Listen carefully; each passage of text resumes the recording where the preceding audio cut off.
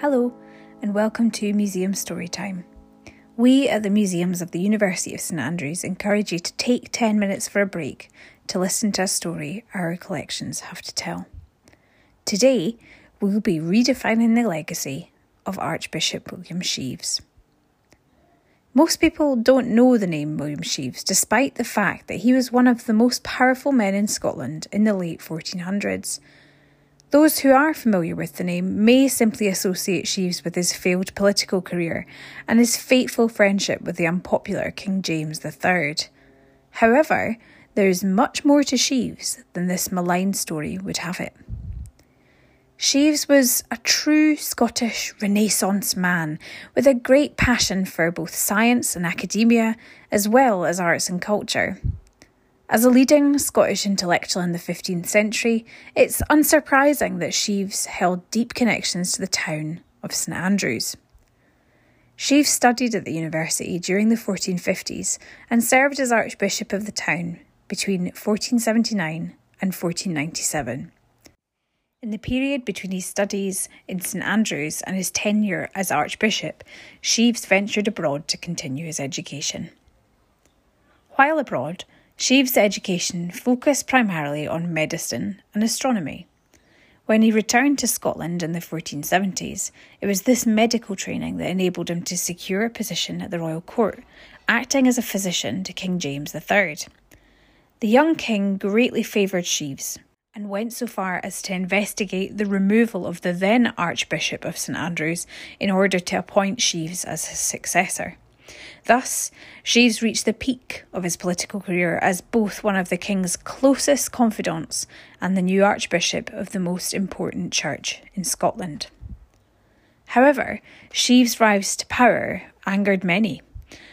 At the time, King James was criticised widely across Scotland for his tendency to appoint his favourites to key positions of command over better-born and perhaps more qualified noblemen. As it was rumoured by many that Sheaves was an illegitimate child of non-baronial blood, his rise to Archbishop was nothing short of a scandal. In 1482, Sheaves' opponents attempted to remove him, citing his low birth status and lack of experience. While this operation failed, Sheaves' political career eventually came to a downfall 6 years later, when King James III was killed in a battle against rebel Scottish forces led by his own son. With the death of King James, Sheaves subsequently found himself expelled from both the church and the state.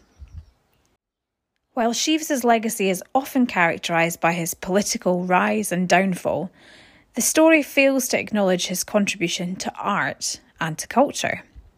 A bronze medallion exemplifies Sheaves' active engagement with the arts. Created by well-known Flemish artist Quentin Metsys, the medallion was commissioned by Sheaves when he visited Rome in 1491.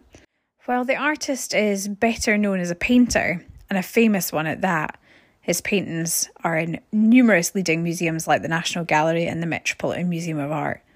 He was also known to practice metalwork.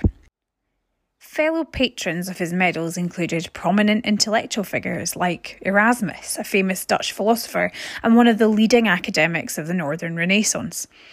The design of the medal itself was inspired by traditional Roman medallions reserved for celebrating important leaders in the Roman Empire. As Sheaves was depicted by such an acclaimed artist in the same manner as distinguished leaders and scholars, the medallion symbolises both his esteemed status as an intellectual, as well as his awareness of greater artistic and cultural trends across Europe.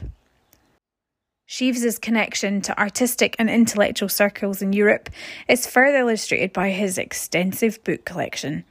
More than 40 books bearing Sheaves' signature survive to this day, giving an impression of just how large and significant this collection was. While Sheaves is often looked down upon due to his association with King James III, this portrayal is ultimately unfair to his life's greater work. As a physician, politician, clergyman, art patron and intellectual, Sheaves embodies the quintessential Renaissance man with his interest in both science and the liberal arts.